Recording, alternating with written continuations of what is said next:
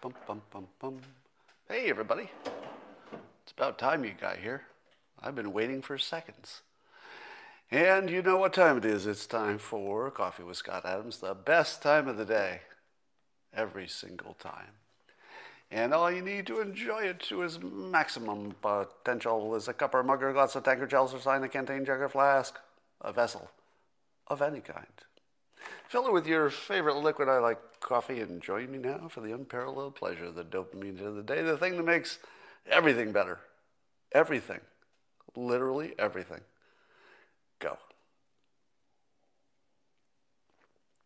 I believe it even made the comments kinder. I feel my critics backing off a little bit. I feel my investments doing better. I feel my natural biological defenses at maximum. And that's all from the simultaneous sip, by the way. Don't try to blame that on anything else. All right, let's talk about some stuff. I have for you a recommendation for entertainment. Are you ready? It's a recommendation for entertainment.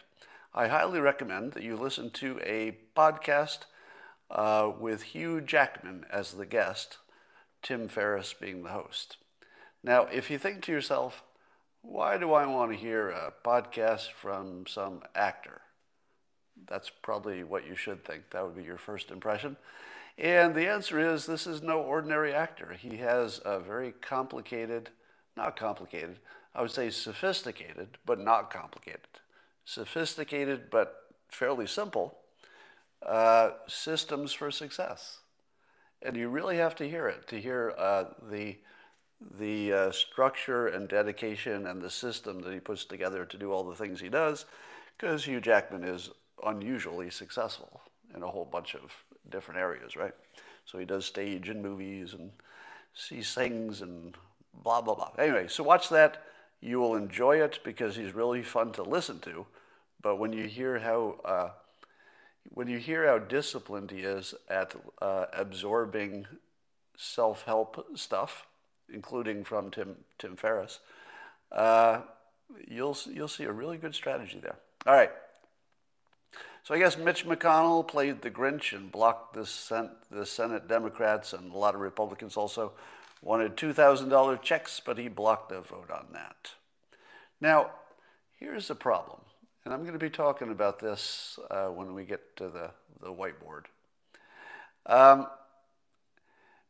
We're at a point where it's hard to trust anybody who has a China connection, wouldn't you say? And unfortunately, Mitch McConnell is married to someone. Just fact check me on this, because I almost can't believe this is true. So I guess I'm going to say it as something I've heard that I can't believe is true. Is it true that he's married to a woman whose father is connected to the Chinese Communist Party and is some really rich shipping magnate? Right? Now, I'm not making any accusations, because one assumes that, short of any evidence to the contrary, she's a patriot, she's on the right team. So I'm not making any accusations. Somebody says she's Taiwanese, which would make a big difference, I suppose. But I'm hearing that her father has connections to the CCP. Can you fact check that? Because it feels like that couldn't be true, right? I'm seeing a lot of you saying it is true, but I feel as if it couldn't be true. Check that on me. But the point is that we have to ask that question. We're no longer in a world where you can ignore that. I hope, and I assume, there's nothing to worry about there. But we're just not in that world where you can assume that you can't worry about it. I'll say a lot more about that later. So apparently that Nashville bomber, a year ago, the FBI was warned by, I believe it was his girlfriend, so a direct witness, that he was building bombs in his camper. That's right. The FBI was told by a direct witness, not somebody who had suspicions, but somebody, with this guy, direct witness, that he was building bombs in his camper. FBI decided not to follow up on it. Now, what was the FBI doing instead of that? probably not something as useful as this would have been. And every time you think to yourself, well, I've reached a new low in my trust for American institutions, and you see that they weren't that interested in somebody who has a direct witness they were building bombs in a camper. If he had been building bombs in his bedroom, I would be less concerned than he was building them in the camper, because you know the camper is going to be part of the plan, right? Like, you don't have to be an evil genius to know that. And this is one of those stories that you just have to shake your head and say, what? What? Now, if I may defend the FBI, it's probably fair to say that they get way more solid sounding tips than they could possibly follow up on. Don't you think that's probably true? They probably get so many tips that it's just really hard to know which ones are real, and they couldn't possibly look into all of them. So maybe that's all that's going on. They're just, not enough resources. Let's hope that's the situation. When you voted, if you voted this year, did you think your vote mattered? Because it turns out there's a lot of evidence that maybe it didn't. It turns out there might have been only one voter that mattered in this country, a lawyer named Mark Elias.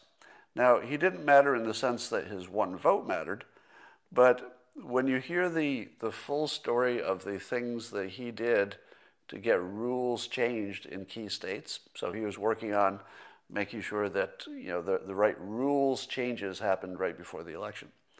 So the allegation against him is that he was the legal mastermind behind bending the rules or changing the rules in Georgia and North Carolina, and he's best friends with Stacey Abrams.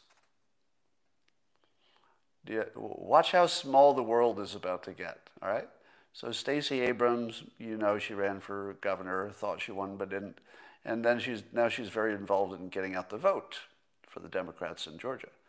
So this guy, Mark Elias, coincidentally, who was one of the main people who got rules changes, which may have been the difference in the election, he's coincidentally good friends with Stacey Abrams. But it gets stranger. Stacey Abrams' sister is a judge. And instead of recusing herself on an election case, she ruled against the purge of 4,000 voters from the rolls, blah, blah, blah. So some technical reason that the lawsuit said they should be purged, but she ruled against that, which is good for Democrats and bad for Republicans. And she's the actual sister of Stacey Abrams, who is good friends with Mark Elias.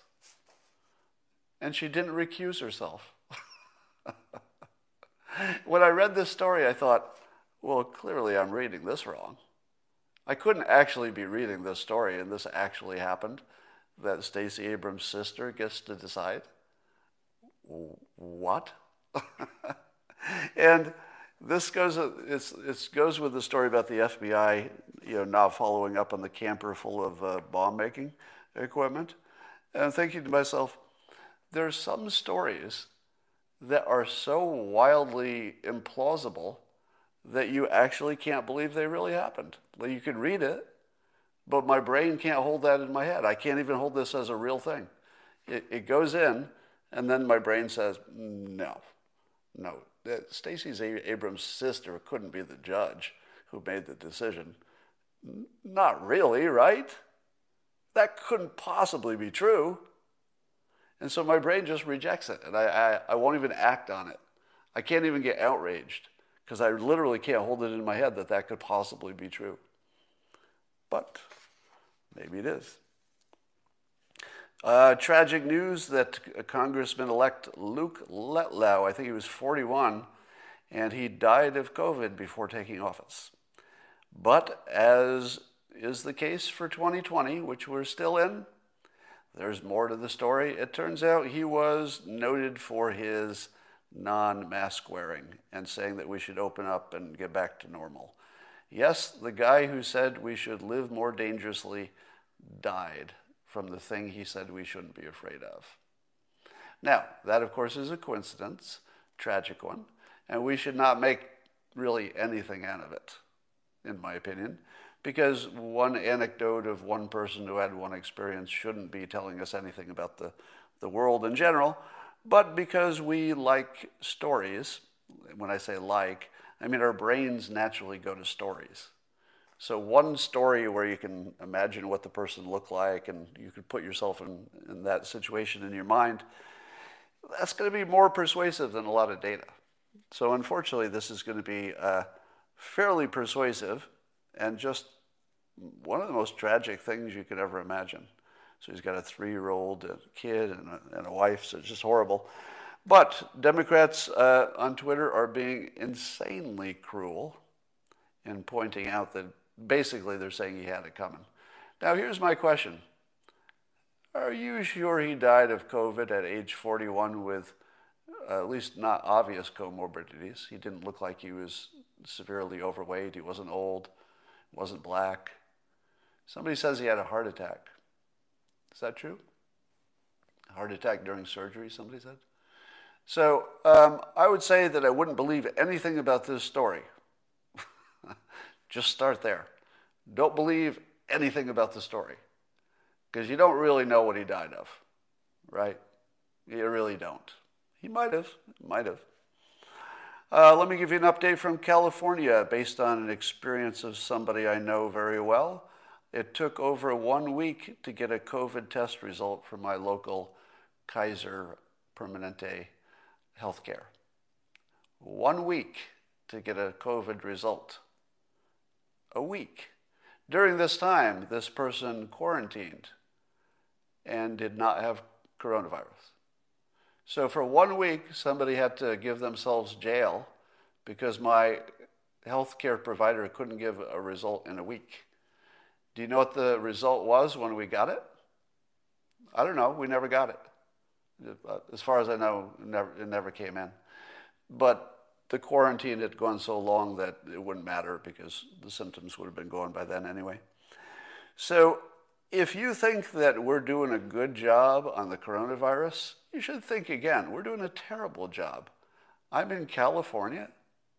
Think of this. I'm in California and one of the most sophisticated healthcare organizations going, which is why I use them. Kaiser's actually a tremendous organization. I compliment them all the time, at least the one I use. But they couldn't get me a test. Not me, it was somebody else. But they couldn't get a test in 1 week, a result? Come on. It feels like not even trying, honestly. Here's another report in fake news. You may have seen the story that said there was a study at OSU. They studied 26 college athletes and found out that several of them had, what they have? Ones that had coronavirus, and said that they had myocarditis. Myocarditis. So an issue with your heart that could be quite serious. Now, so that's what the news reported. So, if the news reports that these college athletes had an unusually high number of heart-related problems that could even be permanent. I don't know how permanent these are.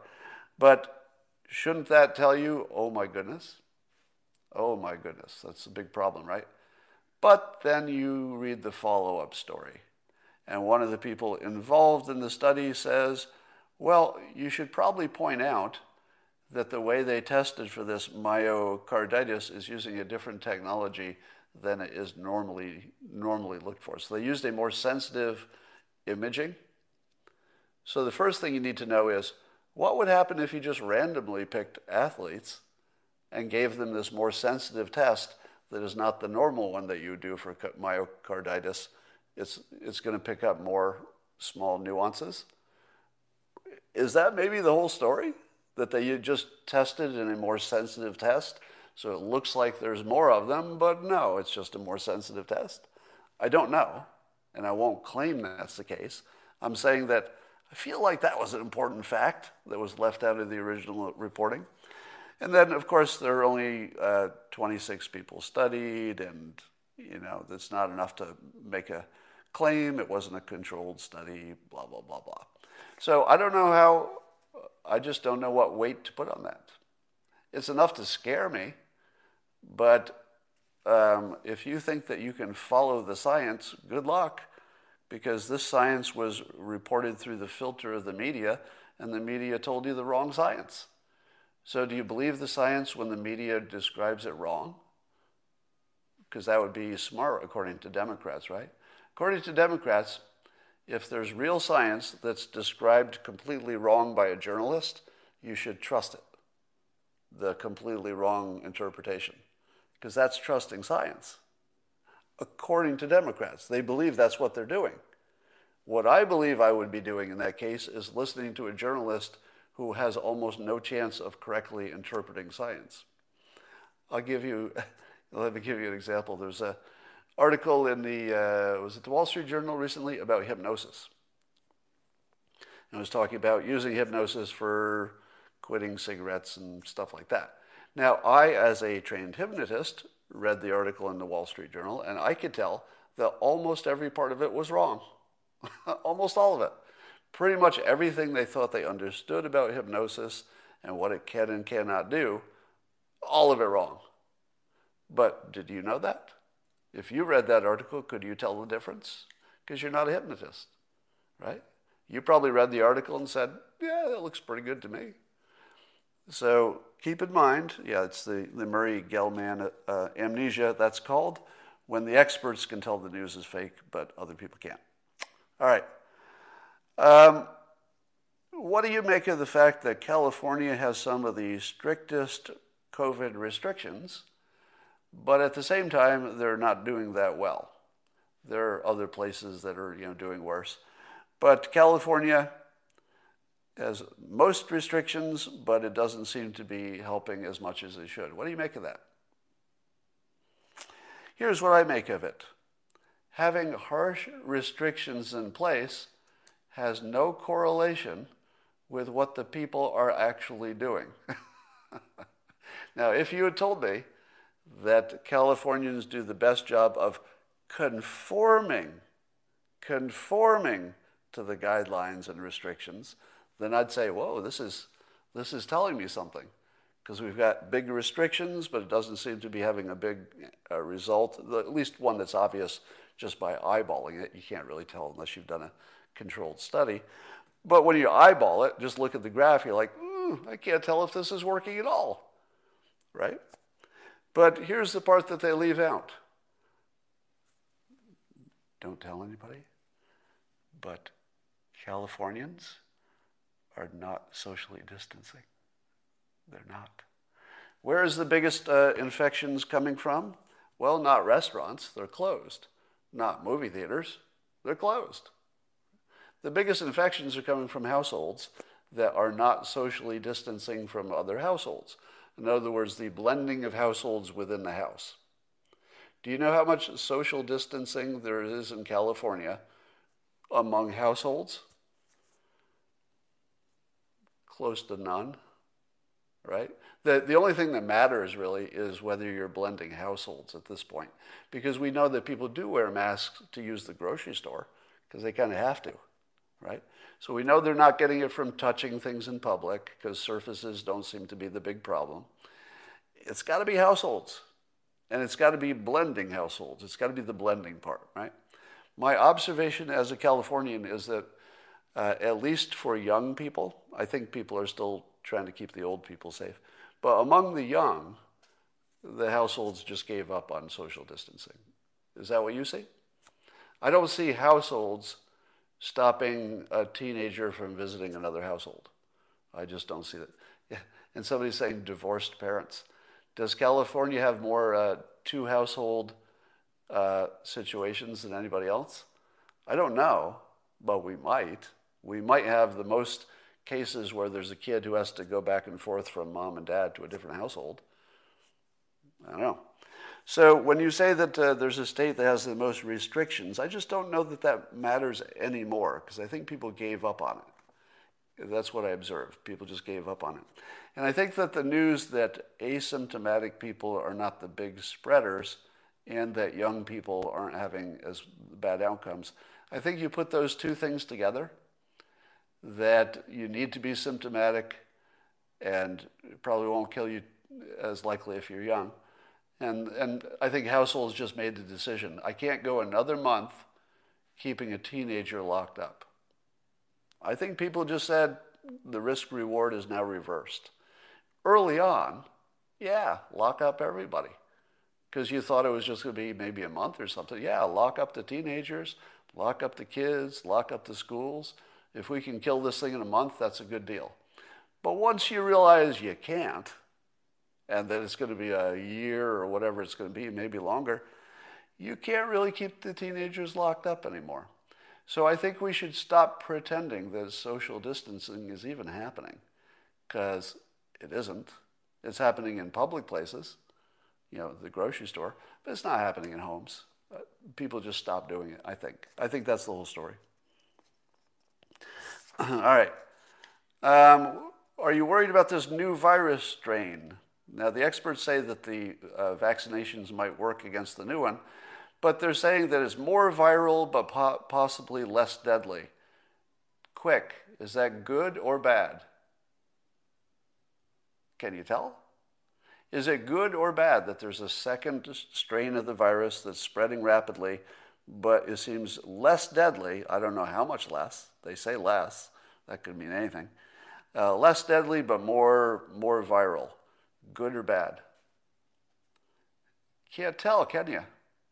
Yeah, I'm seeing goods, and I think you're saying it's because there will be more natural herd immunity, and if it's less deadly, you'll get to if it spreads more and it's less deadly, maybe you get to some kind of herd immunity of the variant that might work against the original. Probably, because they're still close enough that if you got antibodies to the variant, I would imagine, this is not confirmed, but I'd imagine you'd have antibodies sufficient to the other one. So this is another example of where we can't tell good news from bad news. I hear this news and I'm like, is that good or bad? I don't know, because I don't know that the vaccinations will ever get us to herd immunity. I don't know. Here's another question I have. When you're trying to decide who to give it to first, should we have government rules about who gets it first? Or would we be better off if we said to everybody, look, you make your own decision? Which would get you to a better outcome? The government with strict guidelines of who gets it first, or just let everybody decide on their own? Now, I think that's unclear. Israel is doing something closer to letting people decide on their own. I think they have some guidelines, but they're doing way less filtering. So I think if you go in and you say you need it, probably going to get it. Now, here's the problem. If you have government guidelines, they're never going to fit your situation. Am I right? Let's say you've got somebody in your household who's 25, and they're just not socially distancing. They're totally healthy. They should be the last person to get the vaccination, right? But what if they're not doing any social distancing and there's nothing that's going to change that? They're dating on Grindr, or they're dating on, some app, and they're mixing with other people every day. Shouldn't that perfectly healthy person get it first? Because they're not going to socially distance. And if they're not socially distancing, they're the problem. They're the one who gets in your household, right? If you vaccinate grandma, well, she wasn't going anywhere anyway. And I could probably get her to stay home, and I could probably get her to socially distance. But I can't get the 25-year-old to do it. They just won't do it. So do the math for me. Just for a moment, forget about the morality and the ethics of it, right? Because I'm going to say that whatever gets us to pass the pandemic fastest might be the best result. I don't know that that's true. But I feel as if you let people make their own decisions, you might optimize. Because people know their own situation better than you do. And here's the other factor that isn't picked up in any kind of a checklist. The psychological part. Do you believe that there are people who are psychologically deeply damaged by what they feel is their risk, compared to other people who are just handling it better psychologically? Of course. The mental health element of this is gigantic, and how is that going to be picked up on a checklist? Are you going to put on the checklist, I'm way worried about the virus and it's ruining my life, versus, oh, I'm not too worried. I know it's bad, but I just don't worry too much. Because the amount you're worried about it is a really big factor. Take me, for example. I'm worried about it, and I'm at an age and I've got a comorbidity that I think I'd be in maybe the next wave of who's approved to get it, or maybe the one after that. But I'd be in the top third of people who would get it. But if you asked me to make my own decision, I might wait a little longer. And the reason I would wait a little longer is maybe I thought I could socially distance better. Because let's say if Christina got the vaccination, and I only have close contact with her, do I need it right away? I'm not saying she would get it right away, but I'm just using an example. So there are so many specific weird situations where you would have to include what people are likely to do, socially distance or not, what their mental state is, what they know about their own comorbidities, what they know about whether they can socially distance well or not. I think maybe you just let people make their own decision. I could tell you that I would voluntarily wait a little bit longer than I will under the current guidelines. So I just put that out there. Apparently there's some kind of idea from Representative Louis Gohmert from Gohmert from Texas. And the Constitution is so weirdly complicated for some of this stuff. So weirdly complicated that you can't tell what the rules ought to be in any given situation. But apparently there's at least a theory that if both Democrats and Republicans from a state put forward their own electors for the Electoral College, even if only one set of them should have gone, if the others, I guess if they send their people anyway, even though they should not be going, that there's one theory that says that the vice president gets to decide which electors are the real ones.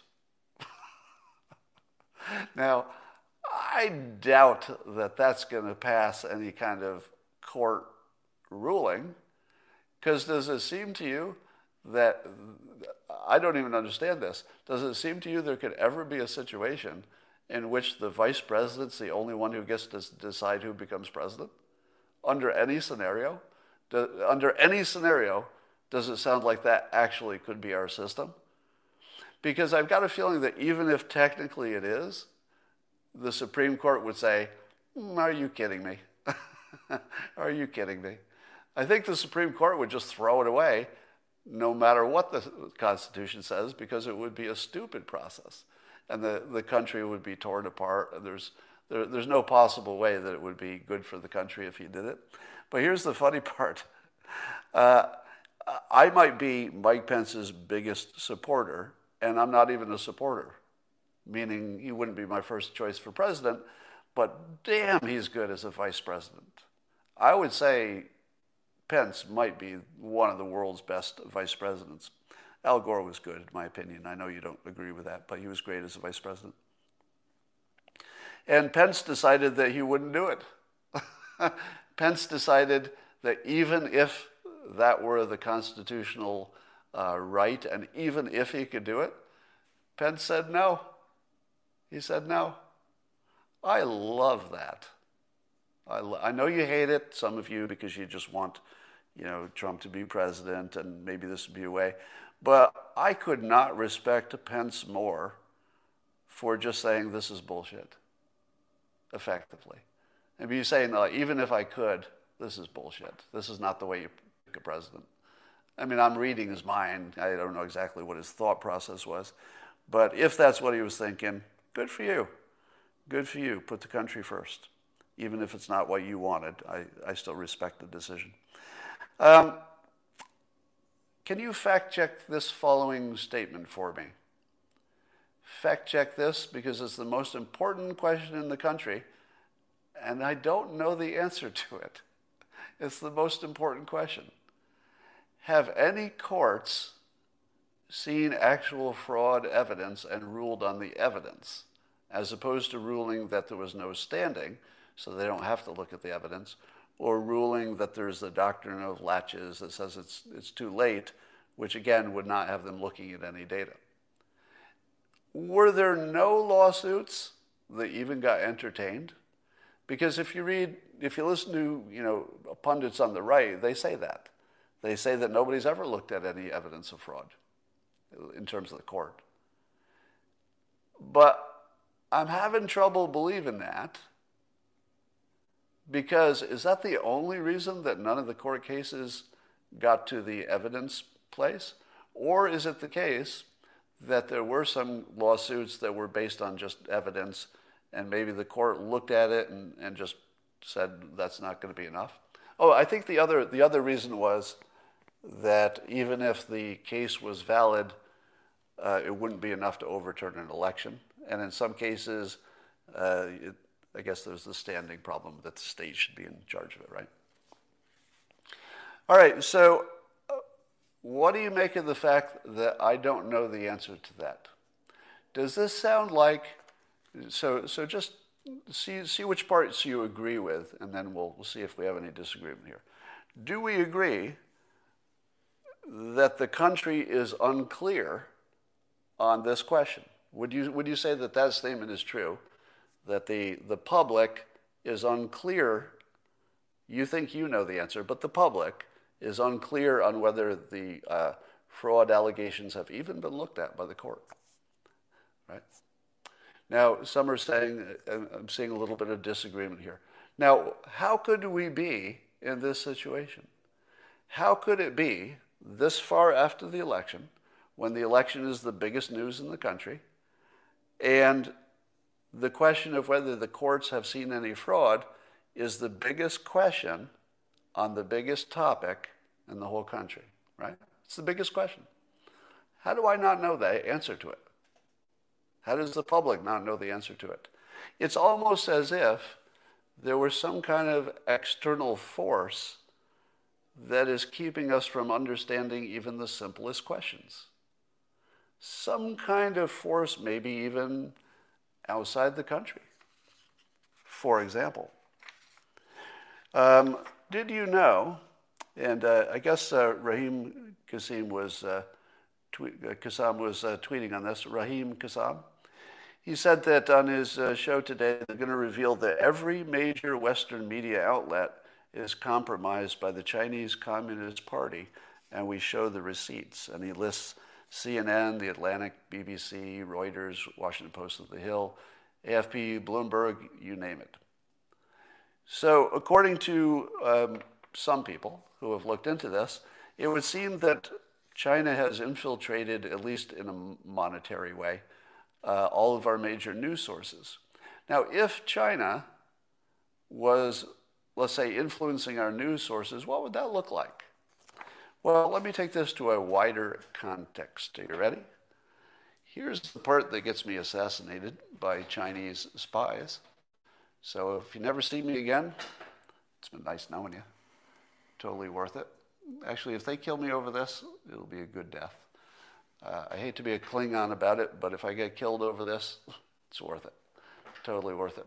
Let me show you my view of our world. And I tend to look at things as sort of a fake engineer. I'm not really an engineer, but I spend enough time around them that I pick up some thinking patterns. And so I see the world as sort of like a machine with lots of moving parts that are connected. And you can't really change any one of the moving parts without affecting the whole machine. But because we're humans, and because the news needs to be simplified for our little brains, we often look at one part of the machine as if we can analyze it in isolation. But that doesn't work, because there is nothing in the real world that is that isolated. Everything's connected. And so I want to give you a little lesson for those of you who maybe don't have a background in economics or don't follow the news that closely. And here it is, that your economy and your military are in some sense interchangeable or proxies for the other. What I mean by that is you can't have a good military unless you've got a strong enough economy. So if you have a strong economy, you're in good shape, assuming you make the right decisions also, right? So protecting the economy is a military action. You have to understand that point. Keeping the economy strong is a military decision. It's a homeland security decision. Now, what will happen in the next coming decades if, let's say, if nothing changes from the trends we already see? Well, because China is so large, just physically, and has a number of people, its economy should, in the next, decades or two, should overcome the United States. So in very short order, at least within my lifetime even, you're going to see that the economy of China will be bigger than the United States. What does that imply for the military of China? Bigger than the United States, right? More, eventually, just because of size, they will have more power, both economically and militarily, and China uses them interchangeably. So, to get control. Now, if you have a big military, you don't actually have to go to war with a country that has a weak military. You can bribe them. You can tell them you won't protect them unless they do what you want, let's say the Middle East. You can threaten them, right? So you don't have to attack them if your military is the strongest. You can just sort of control things because people know not to get on your bad side, if you know what I mean, right? So, but then you can also directly control things through your economy because you can buy off people, you can invest with people who don't want to get you mad, you can hold out the possibility of doing business that'll make you rich, you can start a factory so you don't want to lose your factory in China. So China can find 1,000 ways to buy influence if their economy is big enough. Now, here's what I believe Trump understands and Biden does not, or Biden is already under the influence of China. Either of those two situations would explain what we observe, and I don't have an opinion of which one that is, but they're both possible. Here's what Trump understands, that all of these things which feed into the economy are really a military homeland security decision, and our biggest rival is China, and we are already at war. If you don't understand that we're already at war, or that sounds like hyperbole, you need to catch up, right? Because there's nobody who really understands the world who would disagree with the statement. Everybody who really understands international events would agree with the statement, we are already at war. It's a non-kinetic war, meaning there's, at least at the moment, there's no bullets and bombs, but it's full-out war. They're sending us fentanyl intentionally. They're stealing our IP. They're sending spies to sleep with Eric Swalwell, etc. They're buying property. They're investing in businesses. Little by little, and in 1,000 different ways, they're finding ways to buy influence over our country. And they're succeeding. And because we don't, let's say a President Biden is not going to see it as a war that's even happening, he won't even know he's at war. You don't win a war if you don't know you're in one. That's like step one. Trump knows he's in one. Now, you may have asked yourself, why do I harp on certain topics? Why is it that in a world with lots of topics, I'm not talking so much about wokeness, but I'm talking more about, let's say, nuclear power. Let's say the school, the teachers' unions. You hear me talk about them all the time. Why do I talk about those topics? Here's why. Because those topics feed directly into the economy, which feeds into the military, and is the only way to protect us from China. So, if you looked at, say, the school system, we need a really good school system to compete with China. Everybody would agree. But what's the biggest problem with our school system? The teachers' unions, who prevent any possibility of meaningful competition, and without competition, nothing works. Who influences the teachers' unions? Do you know? Who influences the teachers' unions? Well, I don't know, but they're acting as though they're influenced by China. Again, I'm not saying they're influenced by China. I don't have direct evidence of that. I'm saying that everything we observe would suggest that they're playing for China, not the United States. So, if I were president, I would say, this isn't really about a union. This is a military decision. We're not going to have shitty schools. You motherfuckers. We're not going to have shitty schools because you're going to be working for China and you're going to be in a fucking concentration camp if you keep fucking up our fucking schools. You motherfuckers. So, when you see me go off on the teachers' unions as the enemies of the United States and effectively Chinese spies, effectively, I'm not literally, but effectively they're working for the enemy. This should be a government decision. Federal government should just nationalize it. They should just ban the unions for military reasons. Because we're in a war. If our schools suck, China wins. They're fighting on the wrong side. You get that? This isn't one of the issues that's, well, this is one of many issues. And you just notice I seem to have a hard-on for this one issue. It's like, Scott, why are you so obsessed about this little issue when there's so many other things? So many other things are not going to put you in a fucking concentration camp. This will. That will put you in a fucking concentration camp if you let that problem go. That's how big it is. If you don't see that as a military problem, you don't see the whole field. Trump sees it. Trump sees it, right? Biden does not, because the Democrats have some kind of deal with the teachers' unions, and they have a mutual, love fest, and they can keep each other in power. Take nuclear energy. Are you tired of me talking about the importance of nuclear energy for climate change, etc.? Do you know why I talk about nuclear energy so much? Is it because of climate change? A little bit. I mean, that's really important. No, I talk about nuclear energy because if we don't have the most robust domestic nuclear energy program, we won't have the right scientists and experts to control space. And if we don't control space, and you would need nuclear energy to really do it well, if we don't control space, China fucks us. Eventually. Guaranteed. Guaranteed. There is no possibility that anybody smart can see that if we leave our nuclear energy private industry where it is and don't boost it the way China is, we're fucking done. This is the end of your fucking country if you don't make this a lot better than it is. So why do I harp on this so much? Because your whole fucking country is going to be gone. You're going to be a fucking Uyghur in a concentration camp, not next year, not probably in 5 years, but that's where it's going when China gets enough control. Of course, we need a robust startup situation. So this is one of our advantages over China. They don't have quite the startup entrepreneurial situation for a variety of reasons.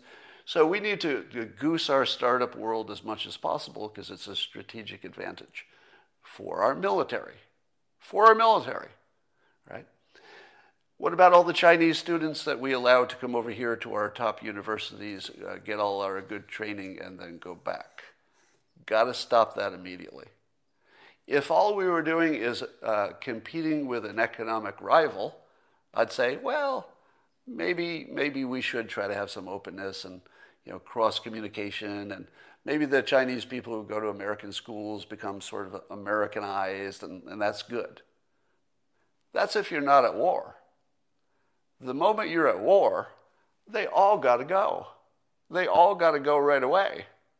All of them. Doesn't matter if they're spies, because we can't tell the difference, right? It doesn't matter that many of them are just perfectly nice people who would like to be American someday. They might, but it's war, right? It's war. In a wartime situation, You don't pick and choose. You just say, this is a hole. I'm gonna block the hole. That's it. It's a war decision. We can't keep losing our IP to them. Here's the most controversial thing on the list. Geniuses drive economies, all right? You need workers for every part of the economy, but it's kind of geniuses, the super smart people who are inventing the next stuff, the AI and the space travel and all that stuff. We need more geniuses. One way to get them is through targeted immigration, where we create an immigration system that really tries to get the geniuses from, let's say, India. If we could get lots more geniuses from India who are not naturally friendly with China, we're in good shape. Recently, you saw, I don't know the details of this, I think Trump was allowing more immigration from India recently. Why? Well, the more Indians we get in this country, the more defense we have against China.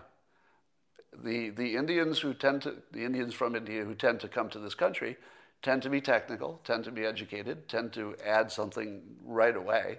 They assimilate immediately, almost instantly, and they're a huge strategic advantage. So when you're doing your border control and your immigration, if you're just trying to, let's say, control the population or whatever, or keep out crime, you're not doing enough.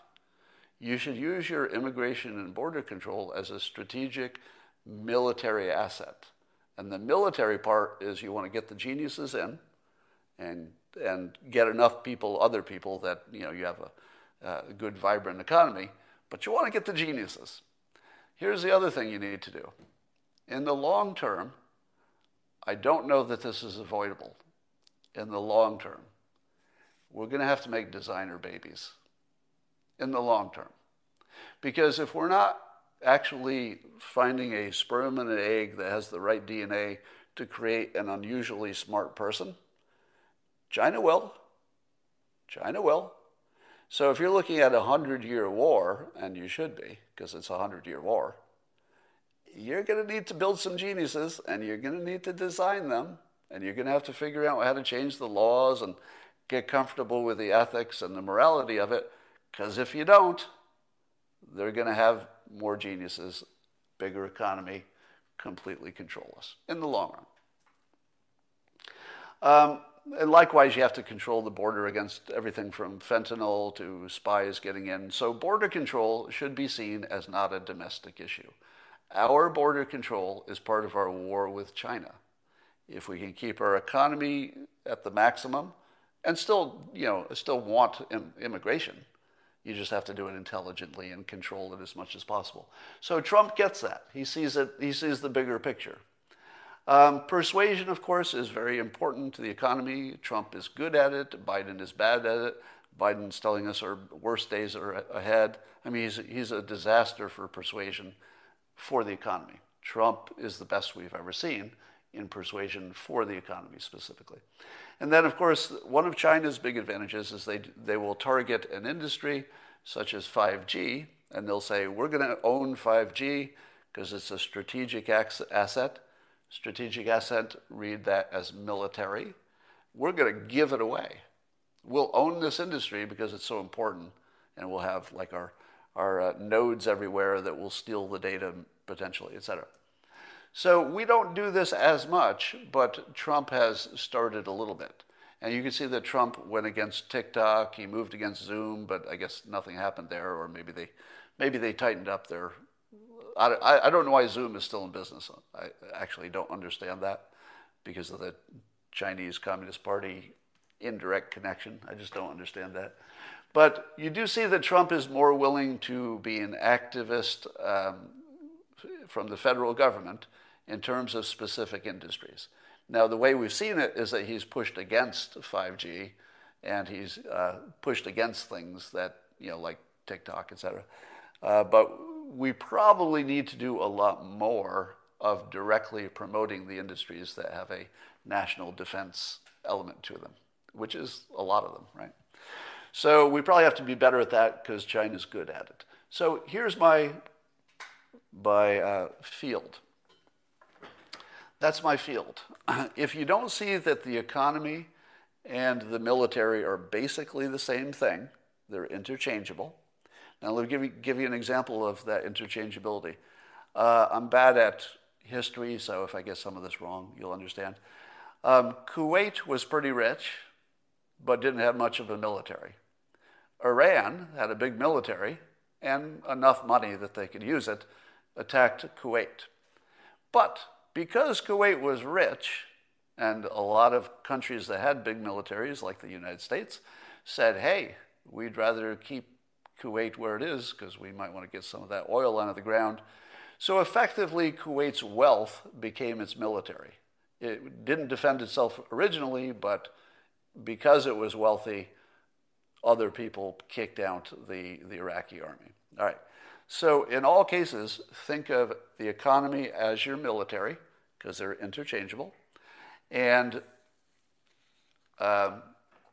I say, I meant Iraq. If I said Iran, correct that. I meant Iraq attacked Kuwait. In the comments, somebody says I accidentally said Iran, and I probably did. So, all right, I'm just looking at your comments for a moment. So I'm not saying that Trump necessarily has a chance of taking office for a second term, but this is part of the larger story that I've been telling you, which is as we see less of Trump as a personality when he's doing his provocative stuff in public, if he's out of office, if we assume that happens, we'll see less of his personality and we'll start to forget how it affected us. You'll remember intellectually, but you'll start to fade. That memory will fade. But the things that he did that permanently work, such as improvements in the Middle East, defeating ISIS, North Korea looks a little better, warp speed, et cetera. All those things are going to look like lasting accomplishments. So Trump's legacy is just pretty much guaranteed to improve. Now, you might be saying, yes, but what about all this election fraud stuff he's claiming? And, he's tweeting things that don't pass the fact checking like crazy, like every day now. To which I say, you won't remember any of that. You're not going to remember his angry tweets about the election. It's barely going to be a footnote in any history book.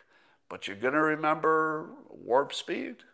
We'll always talk about it. You'll always remember that Space Force was created. It's a pretty big list of things you're going to remember that Trump did, but you're not going to remember his personality as much. So here's the question or the task that I would assign to you. Look at everything that happened in 2020, all the big political news, including everything from the street riots on. Ask yourself this: how much of that would have happened the way it happened if China were not already controlling our media and our politics? Because there are two filters I can think of to explain what I watched in all of 2020. One filter is everybody went crazy and we just noticed it, or maybe they were crazy and we just noticed it. Maybe. Did everything just get crazier in 2020? It's possible, right? So it's possible that it was just a crazy year, and that's the whole story. Could have been a coincidentally crazy year. Maybe Trump, got us all worked up or something. But the other explanation for everything we saw, from the election result to the riots to even laws that got passed, even how we negotiated with China, the Biden stuff, almost all of it. Now ask yourself, what would it have looked like if the reporting and the way we filtered it was influenced by China? It would look exactly like 2020. So there are two theories. One of them is just a coincidental, random, bad year when everything happened, and the other one is that we're at war with China. And the with war with China explains every frickin' thing that you saw. Every bad decision, every absurdity, every bit of fake news could all be explained by China. I mean, even take the the Swalwell impeachment stuff. Would Swalwell have been pushing impeachment as hard if he had not slept with a Chinese spy? I don't know. Maybe. But it certainly explains a lot, doesn't it? All right. I feel as if there was one other topic that you were interested in me talking about. And I don't remember what that was.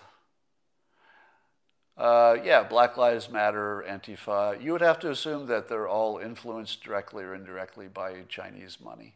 Now, I don't know that that's true, but it would be the explanation. Oh, the stimulus. Yeah, the stimulus check, getting back to that. So here again is something that prominent Republicans and Democrats agree about this $2,000 thing. And coincidentally, the person who's married to somebody who allegedly has Chinese connections, and that's something that needs to be fact-checked, he's the one who stops it. Just look at how many coincidences start to add up.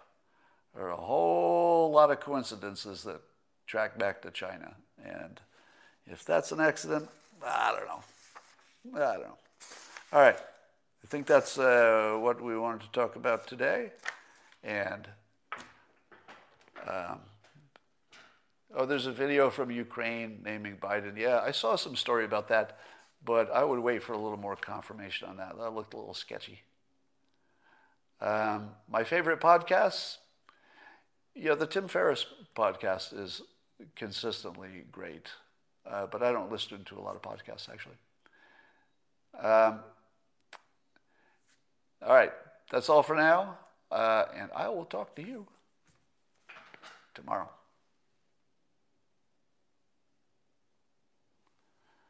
All right, YouTubers, still here for another moment. Thank you. You like that picture? What are the books on your shelf? So those are my books.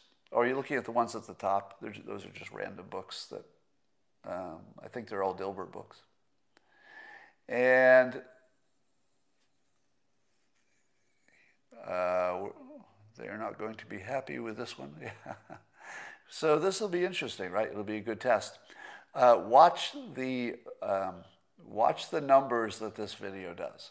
I would argue that this Periscope or this live stream on YouTube, whichever, I would argue that this is as good as any other live stream I've done. But if the numbers are much less than you've seen for my other live streams, could be it's the holidays, but I would be looking for that. All right. So Mitch presented another bill with the 230 stuff on it. I'll have to look into that. Do I play an instrument? I've been trying to learn the drums for several years, but I would say that I do not play an instrument. Let's just say my drum learning isn't going as quickly as I'd hoped. But I'm still at it. How does the golden age happen? Well, all we have to do is put China in check and do the things that are good for the United States, from nuclear energy, etc., and we should be fine. It's just not dealing with it would be the problem. Where do I learn hypnosis, somebody says? I would recommend that you only learn it in person. The Wall Street Journal article was talking about how hypnosis is being put on videos so people could just watch the video and get hypnotized for some purpose. I would not think that that's going to work, because the biggest part of hypnosis is observation and then adjusting your technique. So if you're just sending out the same hypnosis to a bunch of people, it would only be a coincidence that it happened to hit your specific brain pattern. So I don't see that hypnosis can work as effectively as it works in person. But of course, advertising works and marketing works. So on some level it would work, but I wouldn't call it hypnosis. Is hypnotherapy acceptable to learn? Sure. Why would it be unacceptable?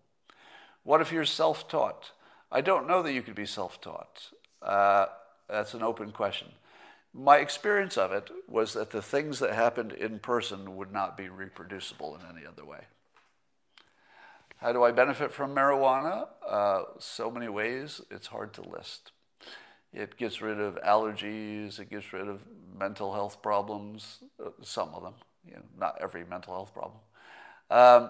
It makes you feel younger, you can exercise more, your sex is better, almost everything. And you wake up better, you're better rested, you're happier. There's very few things it doesn't make better. So Debbie's been listening so long you can recognize the hypnosis. Well, you should be able to, because I call it out and I highlight it when I use it quite often. So I've been telling you what I've been doing and demonstrating it, so you should be able to see it by now. Who taught the first hypnotist? Mesmer. I think Mesmer was the first hypnotist, and he figured it out. That's why the word mesmerize exists. What's the best way to prep the U.S. public to accept designer babies? I feel as if it's just going to sort of happen, meaning that we're at a point now where I think we can already do it, and I think that a couple, if they wanted to, probably could do it now. I don't think it's illegal. I think you get to choose which fertilized egg you take to completion, right? So I think it's legal. I don't know if it's illegal. Probably happens right now. Why wouldn't Biden reverse everything Trump did? Well, he will reverse a lot of stuff, but it's going to be the small stuff. Things he can't reverse would be, ISIS is gone. If they try to reverse the Iran deal, they're going to run into a brick wall. If they try to, what is it exactly he would reverse? If he tries to raise taxes during a pandemic, I don't know that that's going to work out. So it's going to be tough. It'll be tough for Biden to reverse anything that was a good idea. Space Force is going away, somebody thinks? No, that's not going away. Space Force will be with us forever. All right. How can I go about learning hypnosis? The only way I know of is to learn it from an actual hypnotist. And if you can just Google something local. But your trouble is that you would need references. And unfortunately, a hypnotist is going to be really good at making sure somebody gives you a good reference. So you can't really shop for a hypnotist the way you could shop for a product, because there's a little extra going on there. But I would say there's not much to lose. Try a local class if you can find one. All right, that's all I got. I'll talk to you tomorrow.